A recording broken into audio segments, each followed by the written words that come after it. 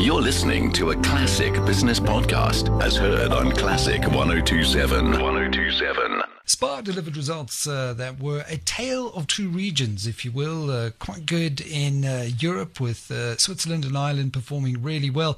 A different story here in South Africa as the lockdown really bit down hard on certain items. Strong growth, though, if you look at turnover, 7.5% there to 64.2 billion rand, and operating profits saw excellent growth of 28.1% to 1.7 billion rand, and that really does reflect that exceptionally strong operational result in Switzerland and Ireland, as well as reduced operational losses in Poland, and that is something that analysts were certainly keeping an eye on. Diluted headline earnings per share were up by 52.2 cents, in part due to the final minority interests in both the Irish and Swiss businesses having been fully settled during the period, so to reduce some of the accounting adjustments for those financial liabilities there. I'm joined now by SPAR's new CEO, Brett Botten. Brett, let's just talk about you for a little bit firstly. Welcome. We know Graham is still involved as the chairman of the group. You've been with the group since 1994, and you've served as MD of the SPAR North Rand, SPAR Lowveld, amongst others. What sort of vision are you hoping to bring to the group? Thank you, Michael. So you're right. I've been at SPAR for close on 27 years. I've got a lot of experience in the local operations, having run 4 of the 6 divisions, so I know this business very well. Obviously new for me would be the close exposure to the overseas geographies, and challenging is in that we haven't been able to travel and haven't been able to visit them, hoping to get there as soon as possible. So we've been running our board meetings and interactions via Microsoft Teams, which whilst it works is obviously not ideal, not as good as being there in person and kicking the dust on the site, so to speak. Yeah. So for me, the priorities right now would be, you touched on Poland. We are obviously happy that we've been able to reduce the losses, but we know we're near where we want to be. A lot of attention and focus for me required in Poland to get that business into a break-even situation as soon as possible. Switzerland, whilst we've delivered an incredible performance last year and then obviously the first half of our current financial year, but it's important for us to make sure that we maintain that run rate because it's a good contributor to our overall group now from a revenue and profit perspective. And then you'll also know that we've embarked on a systems modernization program, and we're putting in SAP across all of our geographies, which is a big investment for us, around about the 1.5 to 1.7 billion rand investment over the next couple of years. So obviously key focus for me in that space. We've just come off our results webcast, and I was asked about any other potential acquisitions. And whilst we're not chasing anything right now, we feel we've got enough on our plates with the uncertainty to deal with as a result of the pandemic. We will consider anything that does look juicy or does look attractive to us. But for me, Poland, SAP, and making sure that our Swiss business continues where we are. And then obviously some effort required in South Africa, and I'm sure we'll touch on that now with regard to the current sales performance in South Africa. Yeah, and you talk about not wanting to overextend yourself in this environment. There are obviously, in a tough economic environment, potentially good deals to be had with very good assets, maybe just falling prey to being part of a broader group that's under a bit of distress, for example. So never easy to just outright say, no, we're not going to look at something for now, but I understand. I just want to stay with Poland for a little longer. It's a fantastic market. I was there as part of an analyst tour, property analyst, kicking the bricks around Polish malls and retail sites a couple of years ago before COVID, and it is one of the fastest growing consumer markets in Europe. It really is a dripping roast to get in for an FMCG retailer such as yourselves. What are some of the issues that you're trying to get your hands around when it comes to turning that Polish business around? Okay, so I think, Michael, the reason that we went there is exactly what you said. The opportunity is enormous. There's literally thousands of independent retailers looking for a home or a sense of belonging, which is exactly what SPAR offers. We were hampered initially through the sanitation or the business rescue proceedings, which have now been finalized. So that's allowed us to stabilize the business. And then with COVID arriving, it was a country in Europe with one of the highest infection rates, harsh lockdowns, severely impacting our business in the north, where we have a number of about 60-odd rather large supermarkets, many of them situated in malls, and for all intents and purposes, the malls were closed, so our businesses up north really struggled.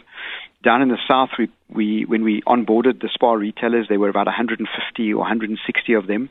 They were part of the original SPAR operation, which obviously ceased to exist, and that's why we got involved. Their support of the SPAR wholesaler at that time was literally zero, and we've managed to grow that support. We measure that, we call that loyalty. It's a measure of how much of their ingoing goods come through our system, and we've grown that to around the 25% mark. That has been challenging for us because obviously the lockdowns, our people have been in Poland, they are forced to work from home unless they really cannot do that. So we haven't had our people being able to get out to visit these retailers. We couldn't get our South African people across there. We've now got two senior executives who are based in Poland. So always for us, we maintain that were we able to get the loyalty levels of those retailers in the South to around the 35 to 40% mark, bear in mind it's currently 25, that would be where we would start to make the business get into a break-even situation. We originally guided we would do that by the end of this calendar year, i.e. December 2021, but we've been held back now through these additional and harsher lockdowns. So we're looking at that to be around about the March, sort of April next year, we will get to a break-even point and then grow from there, because we've got opportunities. We've opened 14 new stores this year already, another 17 to come, and we're putting in a SPAR South Africa mindset, because many of those people haven't been exposed to the way we operate with our retailers in South Africa, the relationships that we have, the competitions that we run, the category management, the fresh offering, the innovation that we bring. So we're slowly getting that into the business, and that's how we believe we're going to be able to grow the businesses of those existing retailers and onboard some new ones as well. Well, it has been a proven model, and I guess analysts are always a little bit impatient. Having just come off an analyst call, I'm sure you fielding quite a few around that Polish operation, but I still am a firm believer that it's a great opportunity, having been to Poland and just seen how the Polish consumer love to shop and would certainly shine to the kind of SPAR offering that you can bring to that market. Looking closer to home now, if you look at Southern Africa, you delivered wholesale turnover growth of just over 3%, 3.1%. There's obviously a hangover here from the lockdowns and then going through the various levels. There's a lot of speculation about whether consumers would come under more pressure as certain grants and the TERS and that sort of thing started drying up.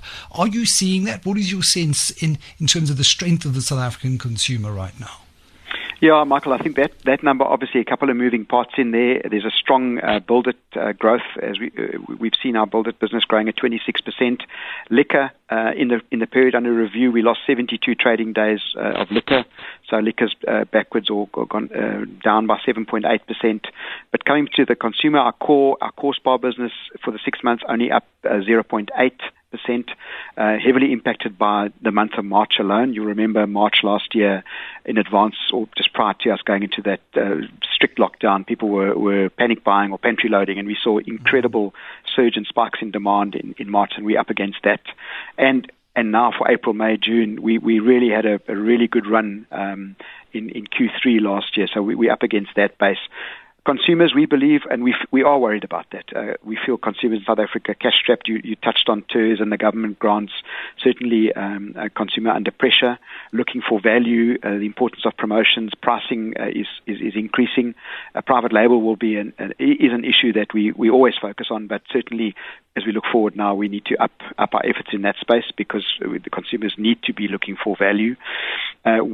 We also, in the early part of last year, when consumers were forced to shop close to home because they were locked down at home working or schooling from home, we really over-indexed over that period because consumers didn't go to malls. As restrictions were lifted, consumers ventured back to malls, and we've seen that in the mall data we've seen, and also we've seen it in the performance of some of the apparel retailers. So we under-indexed over that period. In other words, we lost a bit of share, we believe, and that continued into the early part of 2021.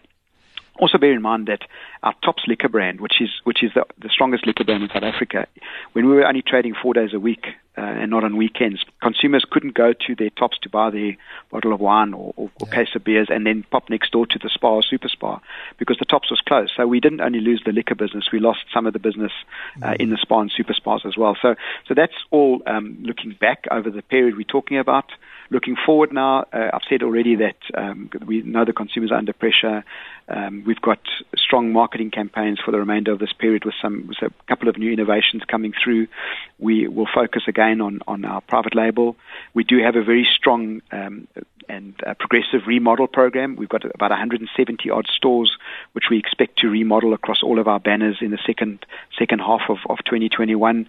We're going to open another 60 odd stores, between 50 and 60 across our new stores across our banners, which will bring us to 100 stores for the financial year. So some good activity from a new store and what we call organic or like-for-like growth, which is our key measure at retail, and also talks to me about the faith and the trust that our retailers, our independent retailers, have in the SPAR brand and in the business model, because they really are investing, and that obviously makes us very, very happy. Yeah, I mean, at this time especially. Absolutely. And what struck me about the band, I mean, on the alcohol side, you lost effectively 72 trading days. That's almost 40% of the available time during the period that you had. And on the tobacco side, interesting that you obviously saw the drop when the ban was implemented, but you haven't seen a recovery. In fact, turnover was down by just over 13% on tobacco. Would you say that the black market now is really starting to erode trade or in tobacco? Yeah, I think you've hit a nail on the head there. We obviously with the lockdown, which was the restriction on tobacco was for a long period of time, consumers found alternative brands. Some of them were cheaper brands, and some of them, unfortunately, are those illicit brands. We believe now that somewhere between 6 and 7 in every 10 sticks or cigarette sticks that are sold are illicit, which obviously is a huge issue for South Africa from a fiscus perspective. And you rightly say we're down 13%, and we haven't seen a recovery post the restriction. So honestly, I'm not sure where that's going to end, Michael. The liquor will recover; it is recovering, but tobacco not the same at all. SPAR CEO Brett Barton reporting back on a tale of two regions, as I said, with the retailer doing exceptionally well over in Europe and battling with some of those macro and contextual issues that are unique to us here in South Africa.